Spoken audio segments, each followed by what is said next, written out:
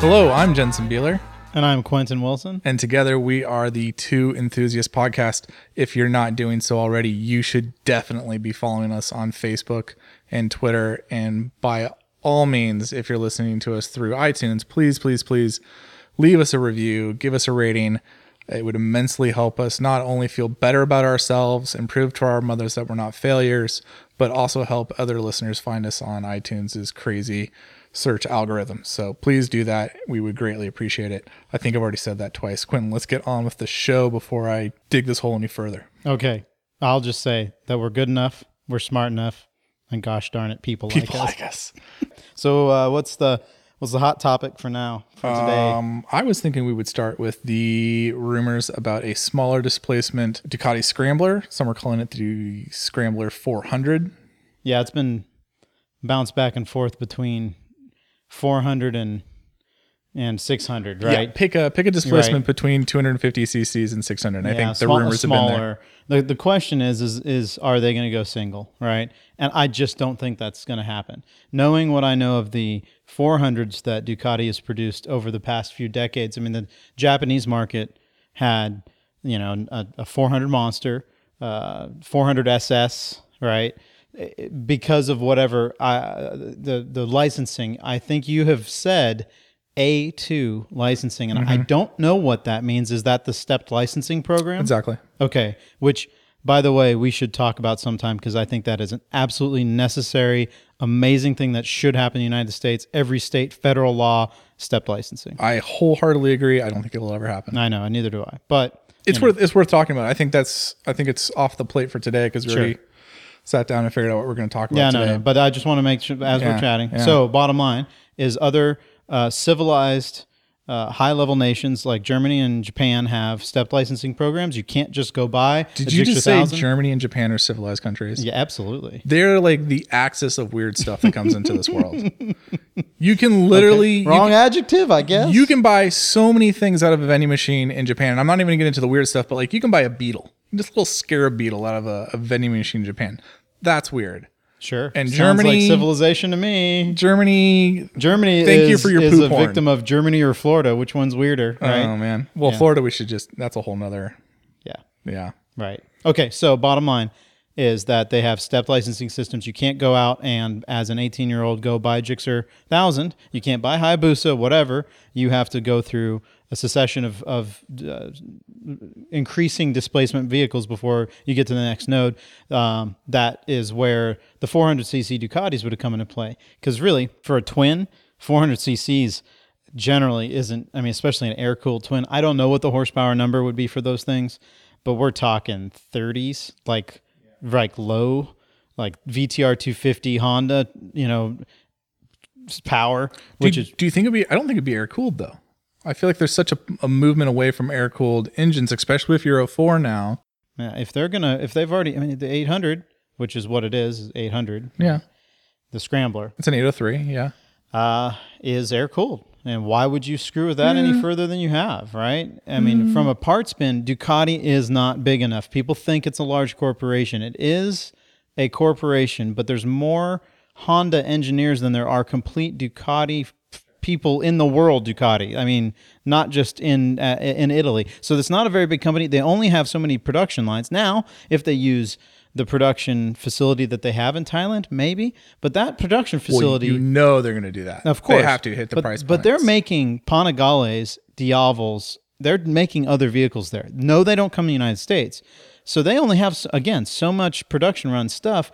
Why gear up for a completely different machine that's like a water-cooled 400? That just doesn't make any sense. I mean, the engineering that would have to go in to make a water-cooled 400... It just doesn't make any sense. Whereas they could just, de-stroke, re-sleeve, simple, air-cooled. They've got the cylinder head. Basically, probably have the same castings that they've had for years. It doesn't take a lot of engineering to make a casting fit the newest, latest, greatest. The Scrambler is a single throttle body as it is. It's not even a dual throttle body engine, right? So because of that, it makes it even easier to just plug in, boom, a 400. The seat height's already low. They don't probably have to change any of the frame geometry. I wouldn't imagine. It just will be a displacement, right? And then a bunch of parts bin stuff to make it cheaper. Okay, so you're saying that to take the 800 cc current Ducati Scrambler engine, they would just shorten or lengthen the stroke to make it 400 cc's and just call it done, or something thereabout. Similar, yeah. Between the bore, right? So here's the deal: when you got a combustion chamber that's been shaped, if you neck down the cylinder size to then you have to have smaller valves, and sometimes your combustion chamber would be way too big, and then you'd be running into problems there. So they're going to have different castings for the heads, but the CC size isn't too extreme. Like the change isn't, so that there's a chance that you could use the heads from an older, different model of machine that would fit, and then you'd have the balance between the valve sizes and the piston size and then the stroke, right? Because it's a balance of a good engine has a good balance of all those things, whatever the rev limit is, etc. So these engines being kind of hemispherical combustion chamber 2-valve twins, we're talking pretty low tech here, right? Not say low tech, I say old tech, right? So because it's old tech, they can do that, and it would be pretty simple. Whereas trying to industrialize a smaller 4-valve head, that would be a big ask and a waste. Really, it would just be a waste because the public doesn't need that. They're making a 400. If you had a 400 that was a double overhead cam 4-valve head, you could make that thing spin and make a lot of power of it. That's not what this bike's all about. This bike is get people down the road, having fun in the land of joy. Land of joy. Well, it's funny you bring that up because it's very obvious in the way that Ducati's been doing the marketing and the way that they've been interacting with people. They don't really, in fact, if you go to the Ducati Scrambler website, you'll have a really hard time finding the technical specifications. Yeah. You really got to hunt them down. They don't really talk about how big of a bike and the fact that it's an 800cc, and because probably that would turn some people off. Oh, that's a big bike for a learner bike. Sure.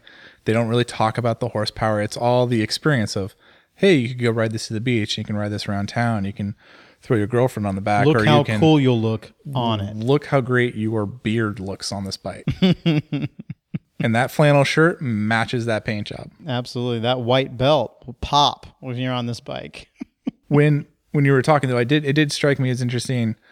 So all the work you were just talking about with the cylinder and the heads and all that, playing devil's advocate, because I don't think it'll be anything other than a V-twin, but wouldn't it just be easier to go like Ducati Super Mono style and just lop off one of those heads awesome. I wish just I could make tell it a you single? that it would, but no, it wouldn't. Because that's another engineering exercise. Yeah, everybody thinks that the Super Mono's already been done. That was done 25 years ago, 20 to 25 years ago. And that was Claudio himself. You look at one of those engines, it's a very trick thing, right? Very. Different castings. There's not very many shared parts on that machine to a period 888, 851, 916. There really just isn't, right?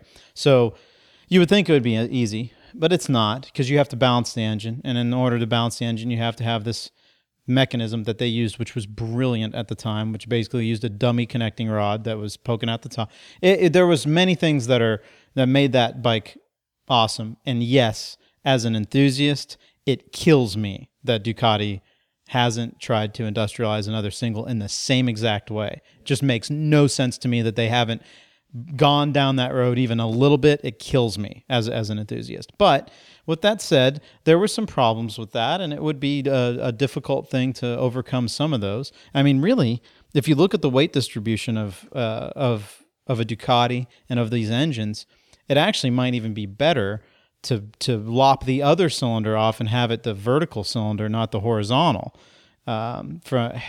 Anyway, either way, it's an exercise to make that happen. Could they? Sure, but then you end up with this very large, robust engine only feeding a 400 to 600 cc single. And really, what the best thing is to just new drawing board, make a new single cylinder engine. Hopefully that's what they're doing, right? And getting to that point eventually with a smaller scrambler. But now, maybe they don't have to do that, because they have an air-cooled 400 that directly goes up against the other manufacturers' bikes that are in the same CC area. But really, it doesn't matter, because the same person that's going to buy a 250 Honda or a 300, they're on a sport bike. 500 cc's if it's A2 license. Sure, fair enough. okay, so if it's the licensing, but in America that doesn't matter. So I guarantee you they're looking at America with the big crosshairs, and they're saying, okay, well, is the same person that's going to buy a CBR 500? Is that what the 500 is called? A CBR 500. Are they going to go after Scrambler? Probably not, but they're looking for a different demographic. They're looking for somebody that wants that cool retro look, but might want to pull from that. Like, hey, you could have had that Ninja 250, or you might have a Ninja 250, and you want something that is ostensibly the next step, and it's a 400, even though it's probably slower. Yeah, then they'll look cool, and they'll get a Ducati. Yeah, right? I totally think like you sit down and be like, hey, which would you rather have, this smaller Ducati Scrambler or a Honda CBR 500? Like for me, like I'd take the Ducati any day of the week, twice on Sunday. I don't know. Not that for the me, I don't CBR is know. not a bad bike, but it's just, when the word soulless gets thrown around at like press launches, like those are the kind of bikes that like we're talking I guess about. That's true. Yeah, parallel twin, man. Yeah. It's a tough one. But say it depends on a different structure of different folks. If I'm going to go club race because I'm an enthusiast that is a racing enthusiast, I'm going to get the Honda. If I just want something to get around town and it's not going to really be a bother for me because I'm not going to go on long journeys that much, then I'd get, the Ducati might be the way to go. But would that Honda come with a matching line of accessories and t-shirts? I mean, that's $50 t-shirts. You're right. I definitely need as many $50 t-shirts as I can get. It'll be interesting to see what that bike comes out and what it looks like. I can guarantee that that Ducati will do the same thing they did with the Ducati Scrambler when it first came out, with this smaller Scrambler, and it'll be all about that lifestyle push. It'll be all about, we got you on a bike and we probably didn't make that much money selling you on the bike, but man, we're going to really get you on the accessories and the apparel and the lifestyle, and hopefully get you into another machine. Get you on another Ducati later. That's real, because right now, unfortunately, I don't think the dealers are making a lot of money off the accessories. I think some of them are. Those who stock well and sell a lot, and there's a few of them that definitely could. I would just say it hasn't been as easy as you would think it should be. It isn't Harley Davidson easy yet. It probably sounded a lot better on paper, and it's not that it was a bad idea. I just, it'll be interesting to see. It's more important to get them in so that they are ingratiated into the Ducati brand. And even though they bought something that looks like a quasi dirt bike that really isn't, they still have the aspiration of buying a Multistrada or a Panigale, or you name the whatever bigger, faster, more expensive, more profitable machine. Yeah. I wouldn't say it's a lost leader, but it's not far from it. It's getting people in the door. Sure, absolutely. Putting people in the pews, as it were. Okay. I think we got that one. Yes. Nailed it. Check. Ducati Scrambler 400 done. Drop the mic. The next thing I wanted to talk about was the Yamaha released these electric scooter concepts for the Tokyo Motor Show. There's a street bike, which is the PES2. You call it a scooter. What I saw was Did not I say a scooter? I didn't mean scooter. Street bike. Street bikes, yeah. Yeah. Although it's got pretty much the power of a scooter. They're talking it could be more or less about 50cc to 150cc power range type of use case scenario, whatever. Okay. And then there's the PED2, which is their dirt bike concept. And obviously the 2 comes from the fact that Yamaha has already shown concepts up these veins before, and now they're just revising these even further. The one I saw was these were what looked like renderings, right? There aren't hard parts, right? It's always hard to tell with these things these days, because you can, the way people or some of the photographers are working in post-process on looks on their almost photos, like it's computer generated. It almost looks like it's computer generated. Well, the one that I saw, it's close. It had the single-sided fork. So it was a fork. It was a telescopic round fork. Yeah, you're talking about the PES2, the street bike. Right. So that's what I saw, which was really interesting because it had this hinge on the back of the fork, which located the bottom of the fork to the top of the fork, which I'd never really thought of somebody actually doing. The way that's been dealt with in the past was, say, a Cannondale bicycle. They call it a lefty, from what I remember. So a lefty has an octagonal or pentagonal shaft that goes through the fork. So the fork itself, from a distance, it looks like one tube and it looks like a circle, but it's not, or a cylinder. It's actually this weird, either octagonal or hexagonal or whatever piece that has these linear bearings that run in it. This is something that we did at CIS, actually. The first iteration of the fork, and I forget what they called the fork, but 6 flex or yeah, 6X flex. That's right, exactly. So the first iteration had these horrible, just tragically bad bearing system setup. It's really difficult to make that work. I'll say that, right? So it was similar to what was in that Lefty, but that's a problem. Well, Yamaha obviously just said, well, we'll just put a hinge on the back of it. Looks really cool. I thought that was interesting. Couldn't tell if the hub had a motor in it in the front, but it almost looked like that was a motor in hub situation. Right? Honda, Yamaha. I gotta get these manufacturers straight. I just want Your everyone Honda to be Mamaha? Honda's Your on Mamaha. Honda's on the brain tonight. I don't know what's going on. It's just weird. I drive a Toyota. Yamaha in their press release said that there's a hub motor in that front wheel. What they don't say is whether or not it's 2-wheel drive. I feel like if it was, they would have said that, and they would have made a bigger thing out of it. Instead of, what do you think? It's front wheel drive? I don't know what I think, to be honest. That would be kind of cool, actually. I'd love to be on a. I've always fantasized about a front wheel drive bike just to see what it's like. Everybody's like, oh, but you can't wheelie. Well, I don't know. I'd be curious to see what Yeah, I mean, there's a belt drive going to the rear wheel, so I would. So it's driving. Yeah, sure. Yeah. The only thing one person I think in the comments did bring up, it could just be there for regenerative purposes. I don't think that's the case, but that makes sense. Sure. Yeah. So I would. Yeah, maybe it is a 2-wheel drive. It would be kind of strange to make a system that only is regen when and I know how simple it is to just make it power, make it regen, Right. make it power, right? If you can make it regen, you can make it give power. Exactly. So In fact, making it regen is harder than just making it absolutely drive. by a long shot. So that the fact that they had gone to that length is of note, right? And I think that is awesome. And as a person that owns a 2-wheel drive motorcycle, I am stoked by that. So I thought that was cool. I'd be really curious to try it and see how it goes. I think that could be interesting. Now, it'll be, of course, interesting to see like having that much unsprung weight in the front of the wheel, in the front wheel, I should say, how that affects the drive and all that. But it's I think to use a Quintonism, it's of note. I'd rock it. Totally. I want to see it. I'm more curious. They have piqued my interest for both of them. I don't know with the front end with that weird fork setup, if that's just a solution looking for a problem kind of thing. Well, think or about if all the or if weight. there's a You're just technical talking about reason. You're talking about unsprung weight, right? Well, imagine if you just eliminated the lower half of a stanchion of a fork, right? I know it's At the loss of front end rigidity. possibly, but maybe not. How much front end rigidity do you need? Is the engineers are pretty smart. If the total weight of the bike isn't too extreme, and they have figured out the stiffness of a tube, and that tube's big. We can't tell from the drawings, but if it's a 50 mil tube, that's like the Pillar of Hercules big, and it would be plenty stiff for the total weight of the bike if it's engineered as such, right? So it could be very cool. That's the cool part of it, is that it makes you just speculate. You look at the picture and all you see is that, and you just want to just speculate, which is a good thing. That's a very enthusiastic thing. The dirt bike is whatever, the dirt bike. I will say this. I was reviewing some videos I had done, just, GoPro of riding dirt bikes with friends this past weekend in the woods. I was thinking how nice it would be if there was no engine sound, right?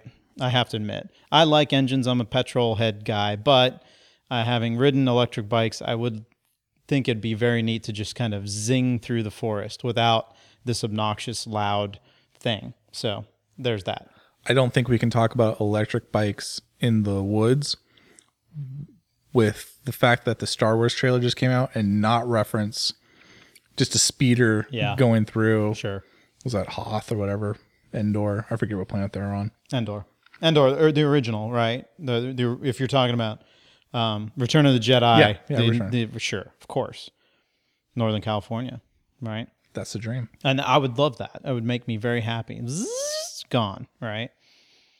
But some people want the brap, right? They want that loud, obnoxious, blatty, farty, single cylinder sound. Fair enough. Yeah, no, okay. I think we're repeating ourselves. I was just riding around on my Street Fighter today. It's the loudest, clankiest bike on the market, and I love it. But when I hop on an electric bike, I realize how much I don't miss that sound. Like I get both sides of that argument where like, I like loud pipes, they save lives, that sounds great. There's a visceral connection there. Sure. But when I hop on an electric bike, I also am like, I kind of like the peace and quiet. I kind of like the fact that I can hear the road noise from the tires. It's just weird. Anyways, we don't need to go down that rabbit hole. I think the biggest takeaway from these concepts is the fact that Yamaha is exploring electrics. And this is the second time that they've kind of iterated both these concepts at the Tokyo Motor Show, which I think is very telling. They're obviously thinking very much about this. In fact, we were supposed to see these bikes come into production by now. So I don't know why they're not production ready, or I don't know if maybe that announcement is coming at the show in Tokyo or what the holdup is, but you can definitely get the sense that Yamaha is so close to pulling that trigger on some sort of electric motorcycle that's not like a scooter concept or not a around town, just kind of Honda Super Cub kind of thing. Or they just got their designers, they've spent a little money to get some images out there, and now they're forcing the rest of the industry to say, we better waste a bunch of time, energy, and effort on electric bikes, and they're just like, look at the sweet R1. Yeah, maybe, but I mean, you got to remember too, and maybe, this is because I wrote the article and you don't have the benefit of seeing it, but the previous version of this, the PES1, was a functioning motorcycle. Yeah, sure. It was a runner. No, I remember that. Okay, so I mean, like, it's one of the things, like, so it's not them just kind of, pulling our chains. I mean, if they are, they're doing a really good job of it. Yeah. Okay. Yeah, I just have that in my head. I'm a conspiracy theorist type of person, skeptic. So without them being tangible, obviously not being ridden. If you show me a video of the thing being ripped around a track, maybe I'd be a little bit more of a believer. I don't understand why they haven't done that if those exist, right? Well, I mean, the other thing too, these things are so dang light, they can't have a lot of battery on board. So I don't know how many. Like, they'd probably make like 2-3 laps around PIR and be done. No, they're going to have to fix that. Next order of business, or something that's of interest, was the article about Mission Motors and how it affected Apple. Do you want to comment on that one? Well, it was more Apple affecting Mission Motors, according to the story out of Reuters. So the story there that was published and then obviously picked up through the tech sector, the mainstream news, the motorcycling news, was that Apple poached these engineers, these top level, these high quality engineers from Mission Motors in San Francisco to bring them on to work on Apple's like top secret electric vehicle, electric car, autonomous electric car. I mean, we don't really know what Apple's working on because they haven't even admitted to the project being real. But the story goes that, Apple, this big, the most valuable company in the world, is killing the little guy and taking their talent away from them, which is a very common thing and a little bit of an issue in Silicon Valley, to be honest. That's what that story is trying to touch on. That's a normal operating procedure. It's a normal operating procedure in business, but it's kind of this thing in the San Francisco Bay Area and the startup community where it's like, okay, so you get this startup and you've got these really smart people and you're doing something really cool, and then, Google or Facebook or whomever comes and poaches them off of you. And to be fair, it totally goes the other way around, where you see these really smart people leave Apple, leave Google, leave Facebook to go start up their little passion project or this little project that got spun out or whatever it is. So that's an interesting space. And then, I think there's some interesting motivations behind that story's existence in the first place, just in the sense that, the investors in Mission Motors are probably out there now trying to recoup on their investment, and Mission Motors had a lot of intellectual property and that has value. And wouldn't it be nice if there was some buzz in the industry space right now while they're trying to unload that property? And that's probably part of what we're seeing there. So that's the clickbait part of it, is that it was just hey, look at me, I need to talk about Mission right now. It's a very lurid story because you put Apple in there and that automatically is going to get all the Apple fanboys and it automatically grabs headlines, and I saw it and I was like, what's this about? Now, the downside is, or I should say the counterpoint is Mission Motors and Mission Motorcycles are two companies I know a great deal about. I've broken a lot of stories on them. Been very fortunate in that regard. I was very fortunate to be the first journalist to ride the Mission R, which was the Mission Motors electric motorcycle that raced at Laguna Seca and blew away the competition there, and is probably the most well-remembered part of that company, which then later got spun out into its own project with Mission Motorcycles, which was a company that was formed by Mark Seeger and his associates to bring the Mission R, which then became known as the Mission RS, to market. So it's a very confusing plot line with very similar sounding names, similar sounding companies, products changing name. The Mission R became the Mission RS, and then a second Mission R was made, which was really just a lower spec Mission RS, although I don't think that bike even. It was not. I don't none think of that this bike stuff ever was existed outside of Photoshop. It was like vaporware, right? Most of this Well, stuff. it was- There was one bike. Is that it? No, there was more than one bike, but it was vaporware in the sense of the bike I rode from Mission Motors headquarters in Soma, which is south of Market District in San Francisco. We rode from there across the Golden Gate Bridge, up Mount Tam, down near Muir Woods, and then back. We didn't even get back into the city. It ran out of battery at the Golden Gate Bridge again, and that was because this bike had been abused on the racetrack, and Steve Rapp had given it the rapture. And No, that's good. The you like that? That was the headline. That was the headline I wrote. I was like, oh, I've peaked professionally at too early of an age. But it was very much like that. That was the technology in the bike, and it was a great racing platform, but it wasn't really ready for the rigors of consumer consumption. It wasn't up for the duty cycles that a consumer was going to use it for. It wasn't up to. You said duty cycle. We're at that point in the podcast, huh? Drink your Mountain Dew and let the adults talk. Oh, that's the problem. I shouldn't have had the Mountain Dew. It gets you a little feisty. Mm-hmm. We're not limiting you to one can, I think. Okay. You're not ready I'll for go 2 by cans. that. I'll limit myself. I'm like 3 cans deep, and look at me. I'm maintaining. Uh-huh. You got to step it up, son. Uh-huh. Duty cycle. Is it bad? I'm beyond my duty cycle. Oh, you've had too many dues in your duty cycle. All right. Sorry. This is good Okay. journalism. So the trying to talk about a serious topic here, Quinn. yeah, you are. Now I'm off track. But yeah, the bike, you know, it was an amazing machine. It was a fantastic machine. But it's dead. It's long dead. It's dead. Like even there's no plausible way that this manufacturer will manufacture.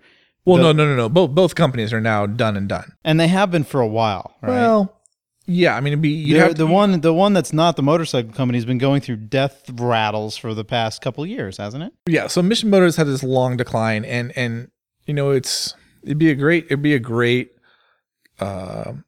case study in like business school for like a startup, because it went through so many classic startup things. Like, you know, it was started originally and it was called Hum Cycles, and I think somewhere in 2009 it became Mission Motors, and that's when they came out with the Mission One, which was this bike that I found attractive, I found it appealing, but I think it was just too far out there to what most mainstream motorcyclists were. Yeah, it looked like something conjured up out of a product design major's, I don't know, wet dream senior thesis that he's just trying so hard to make it look like almost an architectural thing. Yeah. It was a really bizarre looking thing. Right. Fair enough. They wanted to make it pop so that people would pay attention to it.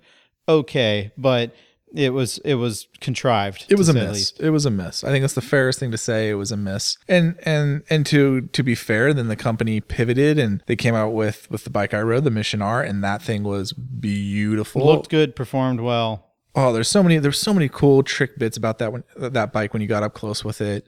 And it ran great, and it had made good power. It was heavy. You know, it's like most of these electric super bikes. It was heavy, but it was fun to ride. I would totally, if I had like the 60 grand or whatever to blow on something like that, or whatever they were hoping to charge for it,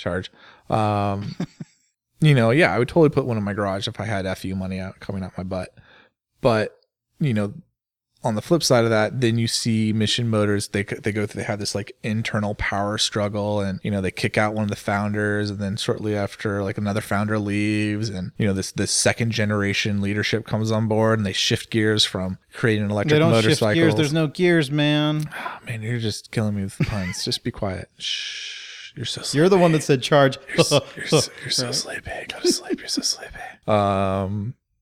They pivoted to being an electric vehicle drivetrain provider, and, you know, basically follow the investor money that way, which is a very transformative period in any startup when you start, you know, following the money and following what the investors want, and you've lost control of kind of the original business plan. And two, like, there's plenty of companies that started out doing product A or service A and had to move on to service B, service C, product A or product B, product C, and that's the story of their success. So, you know, it cuts both ways. But it was interesting to see that, and, you know, from the fruits of that labor, we saw an interesting electric car project with Honda that ended up racing at Thunder Hill and was about to win this endurance race.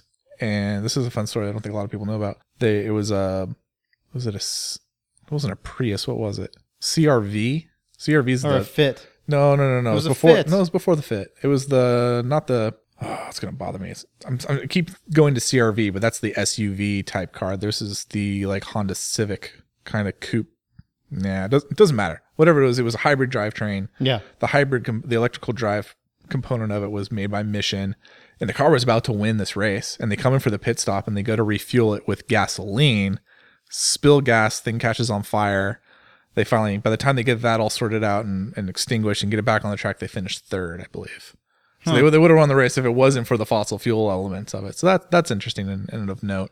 But this also came about. We saw they powered the Mugen team. Is that out in the open? Yeah. Like that was a known? Yes, they powered. That's another story that we reported and broke. Okay. And then they also did a lot with the Harley Davidson Livewire. Harley Davidson Livewire. They built about 20 bikes for Harley Davidson. So the electric drive components there were Mission Motors, built to Harley Davidson use specs. So like, Harley Davidson gave them a very specific criteria for what the motorcycle would be used for, and that played very much into the hand of Harley Davidson. Was like, okay, we're going to take these Livewire bikes, and the only thing we're going to do with them is get some journalists and get some consumers, and they're going to go on like this prescribed, 10 to 20 mile ride through a city or, on a course that we've arranged. And they're only going to go as fast as 60 miles an hour. They're only going to go as fast as, 70 miles an hour. And they're only going to go this far for this long. And, Mission was able to build a bike around those specifications. And I'm pretty sure Harley Davidson was the one that came up with the look and feel of the machine, but it's all very powered by Mission. And, unfortunately for them, that was kind of where things ended. Like and at this point in time too, they had a ton of engineers. So you have a huge payroll that you're having to bankroll, and you just don't have the money coming in. And so we start hearing of brain drain. We start seeing engineers leaving on their own accord. We hear of layoffs occurring there, and that's where the Reuters article. And that's kind of where the Reuters article kind of picks up, and they're basically, that entire story comes about from the CEO during this time, Derek Kaufman, basically saying, hey, we were about to get funding, but all of our engineers left and went to Apple, and that's their fault. Like, we didn't get the funding because the engineers left. And it's like, well, anyone following this company at that point in time, anyone familiar with how Silicon Valley works, or especially what's going on with Mission Motors and what's going on in the motorcycle space, is they're going like, you guys were a sinking ship long before Apple came along. And by the way, like, is it really poaching an engineer when like they're jumping off your sinking ship? It's like saying like, oh, that boat that was like the first responder to the Titanic, were they poaching customers out of the water when they were grabbing all these like Titanic refugees? Like, no, come on. That's not how that was at all. So it was a very elegant retelling of the truth. And the biggest shame really is just any professional journalist worth their weight in salt would have realized that. And I think, and it's interesting because there was a number of Mission Motors people quoted in that story, and I can only imagine them giving the very different narrative back to that reporter. And obviously it didn't make it into the story. There seemed to be an agenda there, but we won't really know. It was disappointing to me because Reuters is such a respected news service, to see such kind of like a hack job of a story published and then picked up by so many other people is a little disconcerting on what it says about the media space right now. Well, it's disconcerting to hear this company that was in bed with some really heavy hitters, right? To be involved with HD is of note, and so is Honda. I mean, it's Honda. When does Honda ever outsource anything? Right? It's not that common. So for that to put themselves in such a bad position afterwards, a missionary position, if you will, then how could they position themselves so poorly after that? Podcast, I see. We've turned that turn. Sorry, but no, seriously, it boggles my mind that they could ruin what they had. Somebody that was so poorly managed that it couldn't come out of it with a little something. Yeah, right? it's a shame that nothing came of it, and that's and that part I can't really speak to because that's business confidential. What was of note at the time when those deals were going down, for outsiders like me, when we talk about it, it's like, is Honda really giving them a job? Are they really interested, or is that here's a problem, we want to see how you solve it, not because we're interested in the problem being solved, but we're interested in to see how you come up with solutions and where you are compared to maybe what we already have. So I think that's a great way to benchmark yourself against someone and do it in a very financially cheap way of doing it. Like, you don't have to acquire emission motors, just give them a problem to go solve, see how they deal with it. And I can tell you a lot. Because I know just from my dealings in the industry, like Honda's been working on an electric motorcycle for 20 years. We hear these reports, like a really quiet motorcycle just went on the test track and came back into the engineering bay. Like this isn't a technology. The first vehicles, the first car was electric. Sure. We had electric cars before we had petroleum cars. Sure. So, this isn't like a really new technology. It's just a new way of thinking about the technology and applying it. Well, trying to use other technologies that have come about in the past century to make it a viable thing, which is very difficult to do. It is still going to be difficult because it's hard to package that much energy into a small space on a motorcycle. And that's the Achilles heel. That's the Achilles heel of the electric vehicle space. And it will be until we get the next battery technology or the next energy storage technology, because when you look at just where lithium ion technology is, as far as packaging energy into a physical dimension, like it kind of works on cars because cars have a lot more space to deal with. And that's why Tesla can kind of make a viable product for the consumer market. But when you look at a motorcycle, it has about 4 gallons of gas, give or take, for a street bike. Some bikes, obviously tourers and adventure bikes, have these huge, like 6-7 gallon tanks. And some bikes, like my Street Fighter's got my Hyper's got like a 3 gallon tank usable on it, but about 4 gallons, let's just say. And how much energy is stored in the gasoline in that tank? How much kinetic energy? How many kilowatts of energy is stored in that tank? And then you can say, okay, well, electrics are maybe 3 times more efficient as far as taking stored energy and turning it into locomotion, just because of system efficiencies and what have you. But even with that, like, to replicate how much energy is in a 4 gallon tank and turns into locomotive use for the rider, to put that in terms of like a battery pack, like you're talking about a battery pack that's going to weigh like 500-600 pounds. You're talking about, like a 50 kilowatt hour battery pack. Until you can get something like that packaged in a motorcycle form factor into something that doesn't weigh 500, 600 pounds, it needs to weigh like 100 pounds, like 150. Because when you think about what the chassis has to weigh, how much the motors weigh, and then you still have like the wheels and all the gears and all that stuff and the switch gear and headlights, like to make a 400, 500 pound bike, like we're so far away from that. We're not close to that point at all. And I don't see, we make a lot of progress with lithium ion batteries each year and they make these steps, but to make that step to where it truly will be energy parity, and like then we can have like use parity, and we can start talking about like range in meaningful ways. Because like you sit there and you say like, oh, it gets 100 miles on this like 10 kilowatt hour pack, and you're like, yeah, not really. If you're like doing 20, not if you're riding as you normally. Not if you normally ride, and that's the biggest disservice to the entire industry, is to try and pretend like that's the case, because it's not. And that is the beauty, unfortunately, of a piston engine, whether it be a air-cooled 2-valve twin or a water-cooled 4-cylinder double overhead cam. I mean, the tractability of a piston engine is amazing, and it really is going to take a lot to overcome that. It just is. So it's great, though, to see the sharp end of this now over the past few years, having worked at SIS, knowing all the people that I know in it, being in it, having ridden the Energica, having ridden the Bramos. I love it. I'm into it. I'd love to see it succeed. But I also am bummed to see it go the way it has, right? Yeah, I think we need to sit and have a tick about it, because it definitely, where we're at right now, I think definitely works in certain form factors. I think you can make a great compelling argument for like a motocross bike. You can make a great compelling argument for like a supermoto bike. Scooters make tons of sense.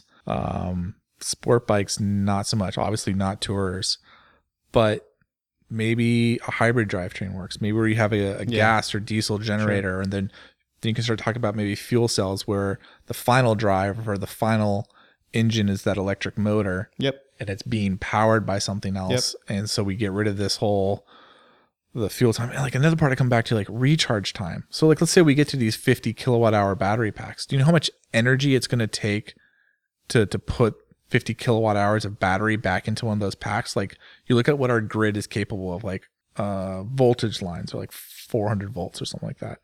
Your house is wired at what, 30 amps, 15 amps in some spots. No, it's a matter of math. You know, like you can't get around the physics of it. It's Sure. it's volts times amps.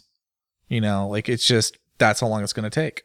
And until it's just, what are you going to do? You're going to have to start charging things at like 400 amps and 400 or the volts. infrastructure would have to be put in place, and that's plausible that they could do that. And it is, and you could do battery to battery charging, and then that like does like a time shift with the recharge on the charging battery. I mean, it's a whole. You know what I'd like to whole have thing. is a whip coming off the back that I could just follow the tram lines in the Bay Area. Like a bumper car. All right. Well, yeah. You know, yeah, like it hits but the it would ceiling. it would hit, like I could be on one of what is the trolley in the San Francisco? Well, that's a cable car, but like the Muni has the thing on the electrical top, thing. right? Yeah, the Muni, right? Municipal. So that would be kind of cool. Is figure out a way to whip it good, right? You just, It'd be like the Devo you motorcycles. you don't even care about doing that. You just want to make the whip it joke. I know. I see right through you. No, I didn't. I just thought of it. It's genius. The missionary position. Missionary position. Hi, Mom. All right. Hope you're enjoying the podcast. All right. I think it's. Yeah. What do you want to talk about next? Oh, don't confuse me with that. I don't know. I don't remember. There's so many different little things. You don't have notes in front I of you, don't. do you? I don't have notes. I've just got this fucking mic. amateur hour here. All right, Jeez Louise. I want the mic. I got the mic. I don't want to drop the mic. I want it right in front of my face. I want to talk about whatever you got. You want to talk about Michael Lock going to AMA Racing? Yeah, sure. That's great. AMA That's a Pro good Racing. one. So Michael Lock was my boss at Ducati he interviewed me. Him and my immediate boss interviewed me back in 2009.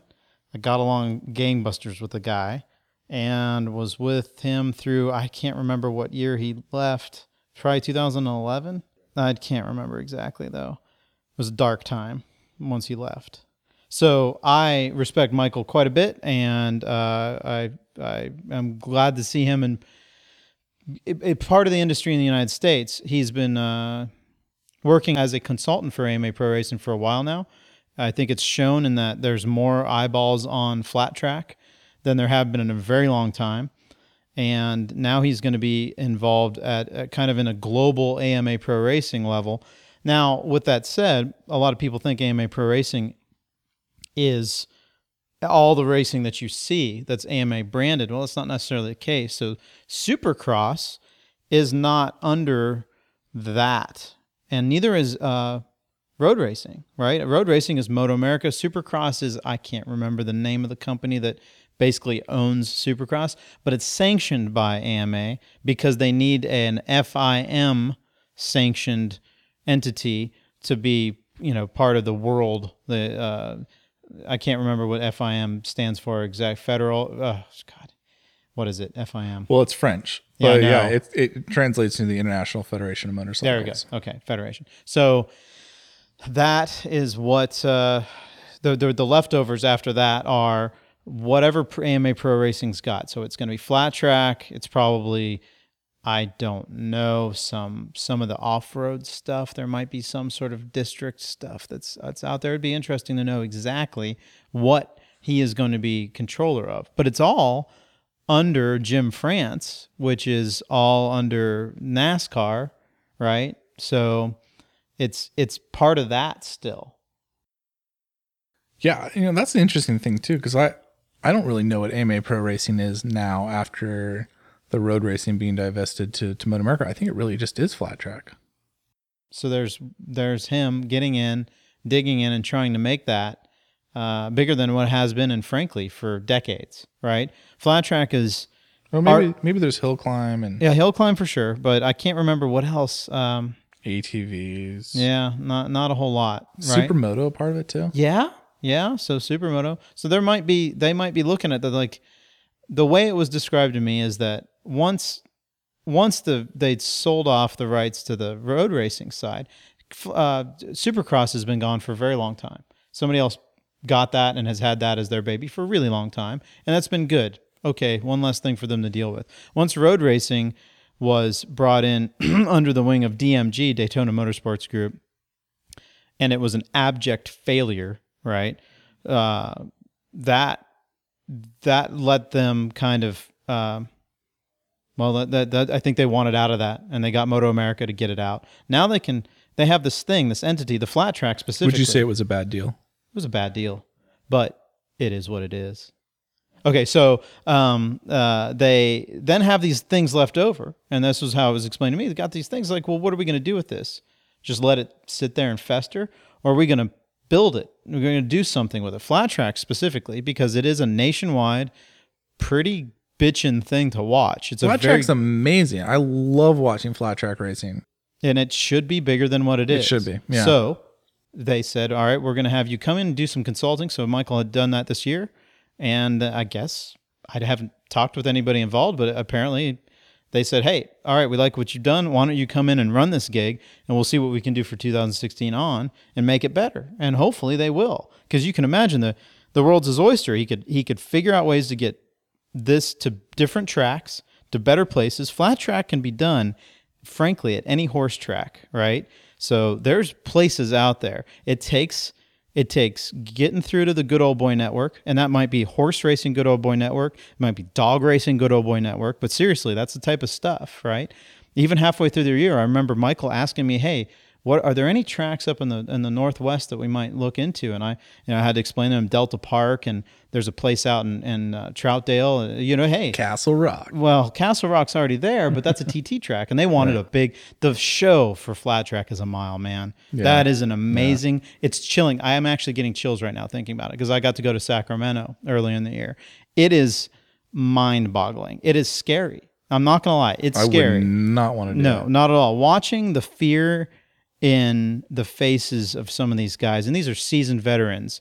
Specifically, though, for me, I went down there mainly to see Troy Bayliss, right? Because I'm a big fan, and at the time, being a guy on Troy Bayliss on a Ducati racing him out, that's amazing. So, seeing his face before getting on the bike, and he ended up getting hurt in that race. Yeah, and there's a fear that's hard to explain. He didn't just get a little bit hurt; he got really hurt. Yeah, he did, but really hurt as far as broken bones that he's healing, right?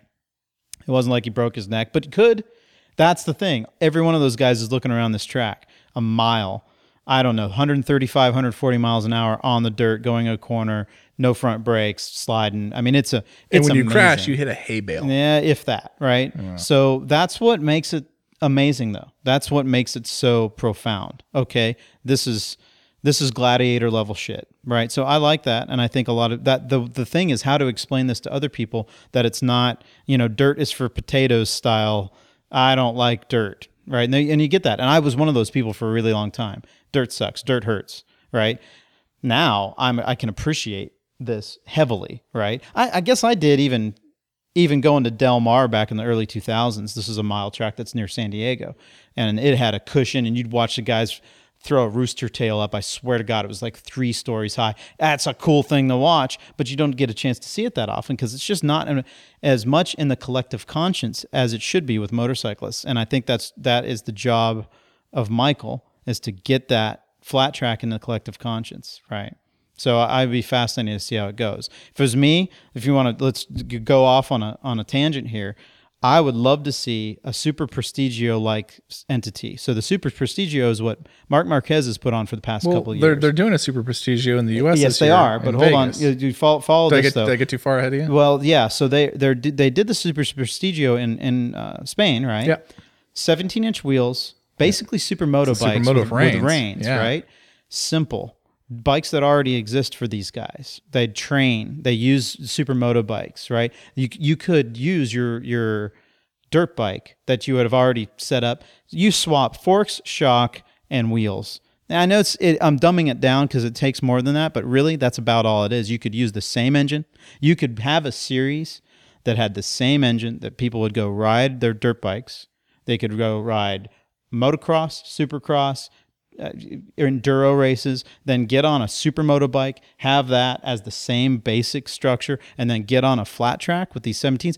It's sacrilege to flat trackers because they're used to a very specific 19-inch wheel, with a very specific tire. It's been the same goddamn thing for probably That 50, Dunlop. whatever. Well, now there was Goodyear's, Goodyear's, Dunlops, yeah. Maxxis. I don't know what right now what the hot thing is, but generally I think Dunlop's the only one that's worthy. But I don't even know. And the fact that I don't know is a problem, right? All I know is that's the if they did it to the point where it's 17s and they made a series, say if they used their Supermoto and they got it to the point where, say, Jake Gagne, in order to get a Grand National Championship, not AMA Superbike, not Moto America Superbike Championship, but say Jake Gagne or Cameron Beaubier, Josh Hayes, in order to get a Grand National Championship, which is something they used to do, you got to go win a Superbike race, you've got to win a mile, you've got to win a TT, and you got to win a short track.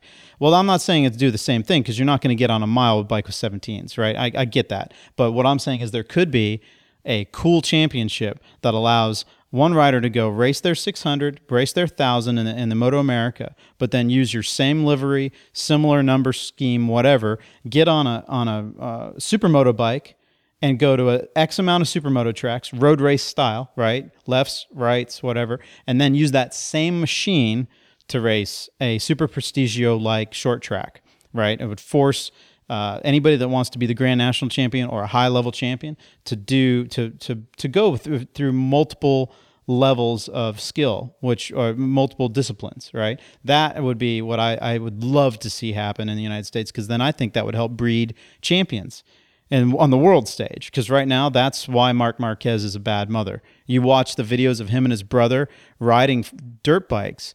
It's like they're riding flat track both ways on a flat country out in on farmland. It's not like they're going out and riding Supercross and doing doubles, right? Not that that's not a bad thing, but that's not the skill set they need. They need the bike control, sliding around sideways, lefts and rights. Not a lot of jumps in MotoGP. No, right? Exactly. They don't race Cadwell, even though they should. I'd love to see that. Oh, that's a bucket list. Can you imagine them with the Ducati with the fins? It would go off the jump and they'd keep flying, right? Our buddy of mine, Scott Jones, photographer. You've seen his work on Asphalt and Rubber, I'm sure. Amazing stuff. He went to Caldwell and just, it's great. Great photos from there. And Sure. all my British journalist friends, it sounds like a cool place. And BSB is such an awesome domestic series. We're seeing James Raspoli's over there now. And he's doing well. He's doing well. Yeah. And that's all because of Ben Fox, though. Our friend Ben Fox. Yeah, that's the only reason Raspoli is doing well. I don't even know if James is getting on the bike. I think Ben Fox is riding the bike. It's either that or his sideburns, one of the two. Oh my God. So I didn't mean to hijack that so badly, but that I think maybe it's my job to implore Michael Lock to do something like that if there's any way you can. That'd be awesome. I got his number. Let's call him up right now. Okay. Let's do this. Hey, Mike. It's only 9:30 at night on your Friday, right? And he's East Coaster, so it's pretty late, right? He's probably on British time. No, totally. He's probably on a little cup of tea right now. Anyway, so I think that's good news, and I wish the whole entity luck, especially Michael. Yeah, I think it'd be great. I mean, I think absolutely AMA Pro Flat Track needs to elevate itself. There's no reason it can't. I know I'm getting my phone's blowing up the last few weeks with them calling me. They want to be out there, and we're trying to figure out what Asphalt and Rubber with a name like that can do to cover AMA Flat Track in a meaningful way, because it's something I'm so interested in. I love going out to the Indy Mile. I haven't gotten to see a short track race yet. I've been spoiled. I've only seen the mile. And I was greatly disappointed that the Indy Mile and the Indy GP didn't line up this last time around, but now it's a moot point because GP is not coming back to Indy anytime soon. It should be of note, though, that you circulated at Dirtquake on your Hyper. I did, on my Hyper, right? With knobbies, which was a horrible idea. No, sure. It turned out to be a really, really bad idea. Yeah, but it was a good way to break in and try, right? So Dirtquake is this thing where they go to this what do you call Dirtquake? How do you call it? A shit show. That's what you call it. It is a shit show. It's an awesome shit show.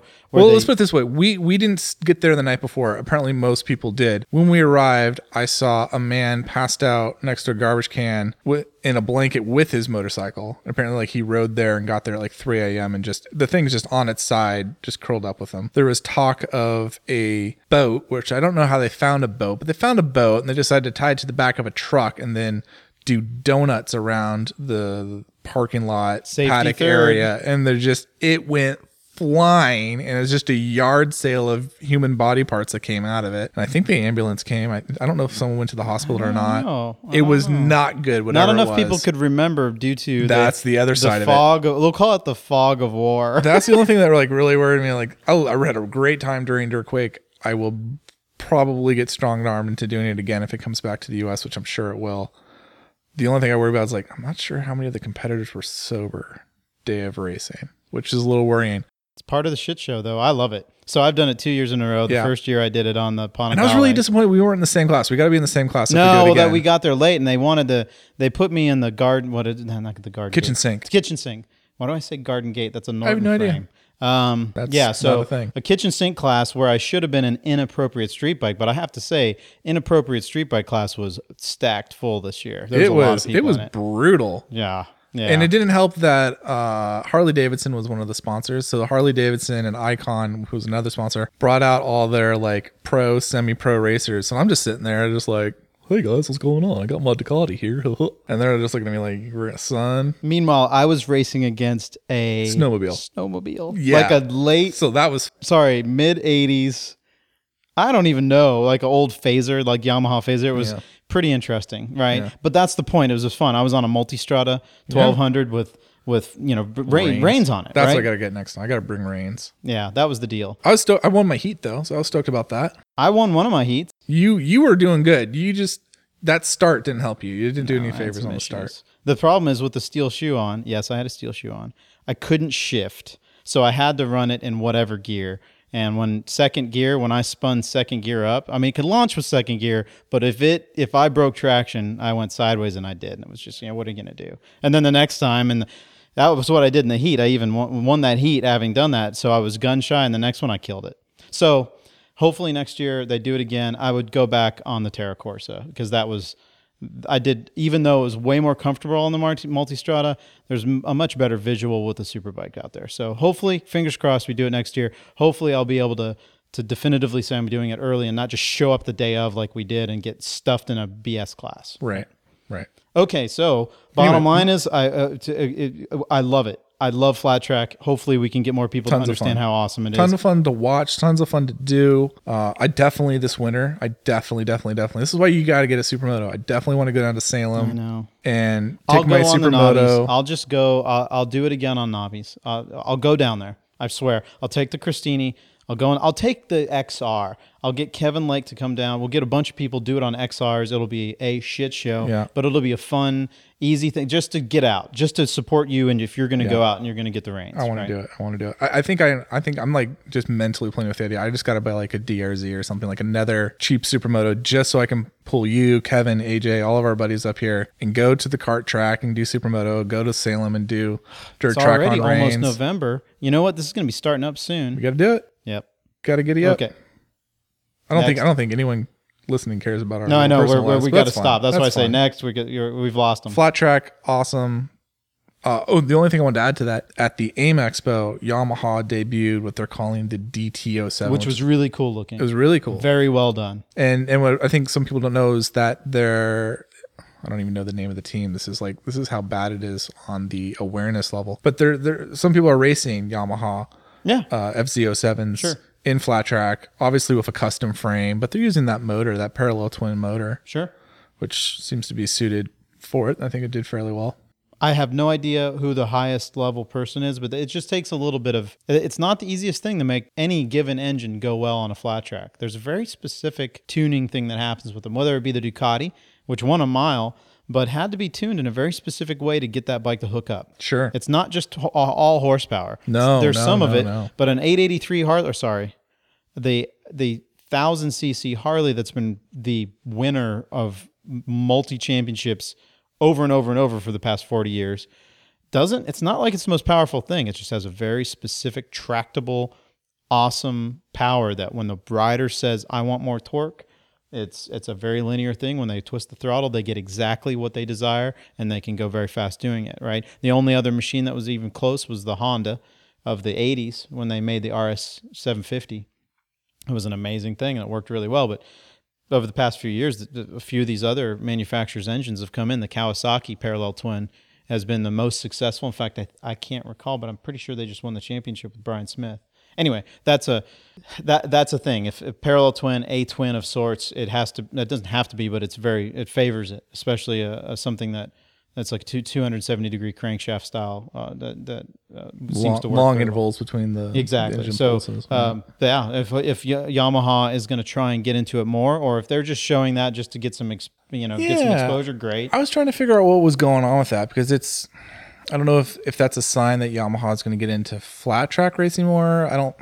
There was nothing about that bike that was going to be ready for public consumption. No, it was not a street bike. That is a one-off thing. It was so it's awesome. like one of the things, like, it's not like you're really teasing a new model. Is it just trying to get awareness? Is it just a cool thing to build? I'm not It certainly quite sure got shared a lot on social media just right off the bat. You got the Bumblebee paint scheme. Yeah. Right? I can see them just saying, hey, look at this, Yamaha. Right? And doing that. Yeah, it'll be interesting to see where that goes. I think we have time for one more story. What do you want to talk about? You list them off. Or Rossi MotoGP, Honda Cross Tour. No, the noise canceling helmet. I'd say the Rossi thing. We have to, just because I have. So we have to be careful because we don't want to be conflicting with the other podcasts. The Paddock Pass podcast. Right? So you want to make leave sure it to the professionals. You got to listen to the Paddock Pass podcast, right? But this one, as you said earlier, transcends just racing. The last race, which just happened, was in Phillip Island, and it was arguably one of the best MotoGP races that's ever happened. Do you think it was the best MotoGP race in the past decade? No, I wouldn't definitively say that because I would have to review some of the other and I haven't. But there's been some really good ones. So I go back to like Catalunya, and I'm just like, that for me will always stand out in my head. Especially the Rossi Lorenzo one. Yeah, absolutely. So that's why I say I wouldn't just blanket state that was the best. But that always brings up an interesting thing is what makes a race good. And for me, the week prior race, it was a snoozer for a lot of people. Oh, yeah. But for me, it was a nail biter as a Rossi fan. So a lot of it depends on who you're rooting for. Sure. So if you got a situation like last week's race or the week prior's race where it's wet drying, everybody's on wet tires, and you've got a hard charging Rossi coming through, and all the implications of the championship happening all at once. That was a nail biter, right? A very exciting race for me. But then the next race happens to be one of the more epic battles of 4 people. When you've got 4 people in a helicopter shot on the last lap, vying for position, 4 people in a helicopter shot. Pretty epic. I mean, that's amazing. So to see it, and good racing, nothing shitty, right? No, I mean, what I mean by shitty is not just no hard passes, right? Nothing that was just stupid. Yeah. That added to it. Of course, then you had the dead seagull from Iannone early in the race. You've got the Ducati power coming on and showing itself. You got the Rossi, and so the story is the afterwards, and the interesting part that transcends it all is this Rossi talking smack, basically. Right? Today, or was it yesterday? He started yesterday. At the Thursday pre-event press launch or pre-event press conference. Right. So I wouldn't say it's out of character, but it was a very weird thing to have Rossi say, "Oh well, Marquez is screwing up my championship. He is on purpose trying to help Lorenzo." And watching this, I'm like, okay, we all know Rossi is a master of Machiavellian politics, right? So why is he saying this? Because he's not the type of person that would want to say this, because it almost sounds like either whining, whinging, moaning, kind of, but not really, or calling somebody out on that. Normally, he would just leave that in his pocket and say, Marquez is screwing with me. I got to get him.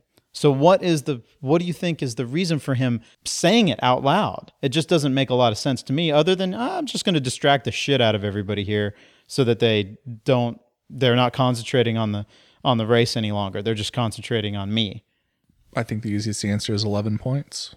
Yeah. It's 11 points.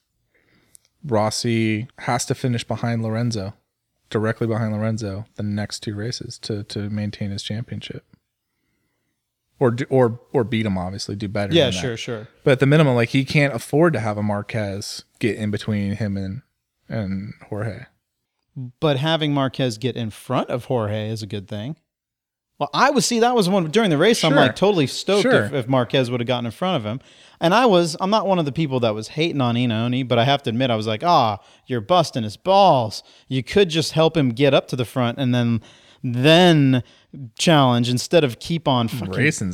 Oh, Man. dude, but it was so painful watching Iannone. Kept on balking him, and then Ducati powering past him. I don't know if those winglets were giving him extra aero. Oh my God, it was amazing to watch him blast around, but then not be able to keep it through the lap. Oh man, it was tough to watch. But in the end, I'm stoked for Iannone, and I'm glad that Rossi was able to tell all the stupid haters that were angry at Iannone. Oh, yeah. To F off. But I thought it was just blew my mind because I hadn't been paying enough attention to Marquez. But there's Rossi with a timesheet saying, look he should have just gotten in front of Lorenzo and gone. And I didn't know what to think about that. Well, I mean, that's the thing. Like, you can sit there, and I think it all totally depends on your perspective, because you can sit there and say it's one thing, and you can sit there and you can say it's another, because at the end of the day, no one really knows except Marc Marquez. And truth be told, like, my own opinion and knowing a little bit about these people, I don't think there's any shysteriness going on there. Like, that's just racing. And the beauty of what Rossi did, like you said, the mind games, the Machiavellianness of it, it's one of those things, like, it's become such a thing now, and people are talking about it so much, especially in the racing sphere, that it can not in any way, I'm trying to think how I can say this without using a double negative. There's no way that Marquez or Lorenzo can ignore it now. It has to be addressed. Yep. It has to be talked about. It's going to be in the back of their heads, and whether or not that makes them have a moment of pause or an extra piece of drive or whatever it affects in the championship, we can't really tell, but it's going to have some sort of effect. It's going to have some sort of percolation into the stream of consciousness in, like, the Repsol Honda team and the Movistar Yamaha team. And Rossi, And frankly, maybe it won't have change anything, but it's in there. It's in the and Rossi sphere doesn't have now. anything to lose by it. When you think of it, Absolutely not. all he will do is stir the shit, right? He might have to smell it a little bit, but he doesn't have to eat it. He's just looking around at it like, I'm just going to stir this up, because right now I'm down 11 points, or I'm up 11 points, and that's a very small margin, and I got 2 races. I would assume both at Rossi tracks. I think Malaysia and Valencia, right? They're both. When I say, I wouldn't say Valencia is a Rossi track, not compared to Lorenzo. I guess I was. It's not Jerez. No, it isn't. Yeah, sure. So bottom line is he's not. He knows that he's not going into givens, right? No, I would say, I would say the latter half of the season definitely favors Lorenzo as far as, like, looking at records, but also at the end of the day, you can't discount a Marc Marquez, you can't discount a Danny Pedrosa, you can't discount now. I think I can totally Andrea. discount Danny Pedrosa. You're I a will hater. discount him. You're a He would be haterade. like a Kmart blue light drink your special. haterade and just be quiet for a minute, because I'm still talking. Right. You know what? On my van, I've got a blue light. It's a Kmart blue light special for freaking not for Marc Marquez, for Danny Pedrosa. I will discount that. I'm gonna sneak to your house one of these nights and just put a big 26 on the side of your van. Shannon will put a knife through your heart while you sleep if you do that. Yeah, I do worry about that. I don't care. Shannon's crafty. I think it's funny, but Shannon would not. She would not be happy with that at all. No. She has not let go from the Nikki Hayden incident, right? She's got to move All on. right, sorry I digressed on that, but I agree wholeheartedly with you. Absolutely. It'll be interesting. It'll be interesting to see how it all plays out. And the one thing I will say, like Jorge Lorenzo is a very strong person mentally, but he's also a head case. If that dichotomy makes sense, like especially like having gone through the collarbone surgery myself and seeing what the recovery is like and what that's involved. Like, you have to be mentally tough to get your collarbone plated and race the next day. Like, that is not for the faint of heart. Then that should crash not too long after that, and then redo and redo it again. Like, right. That takes its toll. You have to have mental fortitude. That being said, I remember Casey Stoner would just get underneath Lorenzo's skin. Marquez was so good at getting under Lorenzo's skin in the first year. Rossi is so good at getting under Lorenzo's skin. When they were teammates before this, new period in time with them together. I can see Rossi being like, okay, I've got two more races left. How am I going to give myself an extra competitive edge, because I don't think you can be Rossi and be like, yeah, I've got this championship. I just need to get second places and I'm good to go. No, I think he's sitting there going like, this is legit. Like I do not have a firm grasp on this championship. Lorenzo could easily win in Sepang. He's going to be strong at Valencia. You know, what can I do? Yes, I'll give Jorge a little bit of the old Rossi treatment. We'll see if it works. Oh man, I love it, because we're looking at. Well, by the time this podcast comes out, our listeners will already know if we're right or wrong. So we're either full of shit or we're geniuses. Well, by the time this podcast, it won't be Valencia. Won't be Valencia. Yeah, You're it'll right. be this coming weekend. So, unless something horrible happens to me. Yeah. Right. Jeez, don't talk about that, man. I will say this though. What is 10? The potential for the 10th. This is by far the most important for Rossi fans. It might not be for Rossi, because Rossi at this stage, he knows he's one of the greatest. He knows he's up there, high echelon. You could put him up against, like, he's arguably as good, if not better, than Mike Halewood, than Agostini, he's up there, no doubt, right? So for him, though, to really put a stamp on it and to say, I am better and always will be better than Marc Marquez, to beat him in this championship and to beat Lorenzo, oh man! I mean, for those of us, it's a salivating, awesome thing, because then it will never he could just disappear. He could say, "I'm retired" the day after he wins the championship, and that would hold him as high as you possibly can, right? Even though I know damn well he's going to come back and eventually beat Agostini's record of wins, even though there hasn't been a 350cc class for him to race in, and on and on and on. He'll just keep going as long as he can, because he's obviously still having fun, and I bet he is just loving this now, right? He gets to play the mind games. He gets to haul ass. He gets to be on a good bike, but obviously not the best bike, and still get in there and have fun. Oh, it's got to be an amazing thing for him. Yeah. Yeah. I think it's a good time for a Rossi fan. And you can see, I was actually crunching the numbers, and it'd be interesting to try and figure out if it's due to the economy or if it's Rossi. But all the tracks are up in attendance 5, 10, 15% this year over last year, which is very interesting. And I don't know. I wonder if that has something to do with the fact. Has it been all the way through the year, or just in this every single track? Huh. That's good. It's good to hear. You know, part of me thinks of, frankly, again, you think of Machiavelli, you think of Bernie Ecclestone in Formula One, and you think of, what is it, Ippolito? Vito? No. Or Carmelo Espeleta. Where did I come up with Vito Ippolito? All right. Oh, you're thinking of the guy in charge of the FIM. Okay. Sorry. Okay, so Carmelo Esposito? Espeleta. Sorry. I'm sorry if I'm butchering it. I almost have it in my head that he's like, we need to create some drama. Valentino, come here with me into my office. Right? How can we make this the most dramatic end that we possibly can, to make sure that it's cemented and that everybody wants to watch next year for the same? What fireworks are coming? Yeah, I don't know if I go that far, but I definitely think Dorna is sitting there just like, yes. Oh, they're all about it. Have you seen the MotoGP website? Oh my They God. have been playing this up like I have never seen. Hashtag Rossi versus Lorenzo. Totally. Oh my God. So that's what makes me think that there's a little WWF, not World Wildlife Fund.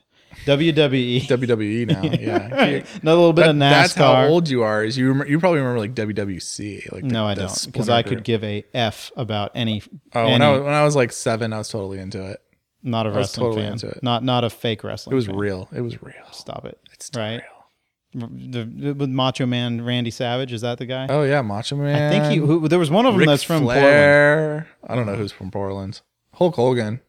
It's kind of sad. I'll be honest. Like now that I'm like an adult and I see like Hulk Hogan, and I realize like what a nut job he actually is. Like on stage, of course, they have that persona. Yeah, sure. And you're like, okay, so you're literally dating a woman that looks like your daughter and the same age, and your reality show makes you look like a fucking nutcase. And your son's apparently a horrible person. Yeah, well. So thanks for ruining my childhood, Hulk Hogan. I'm not really stoked that the last Ultimate Warrior, though, he's the man.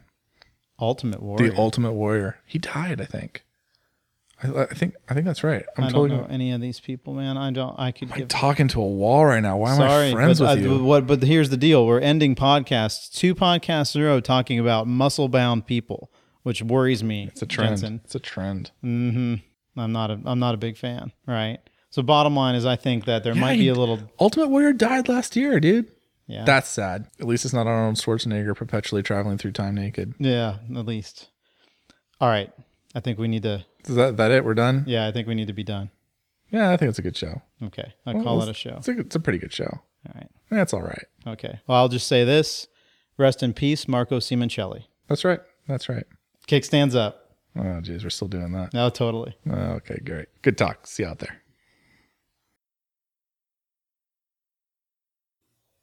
All right, and we're recording. Let's do a moment of silence for our dead homies.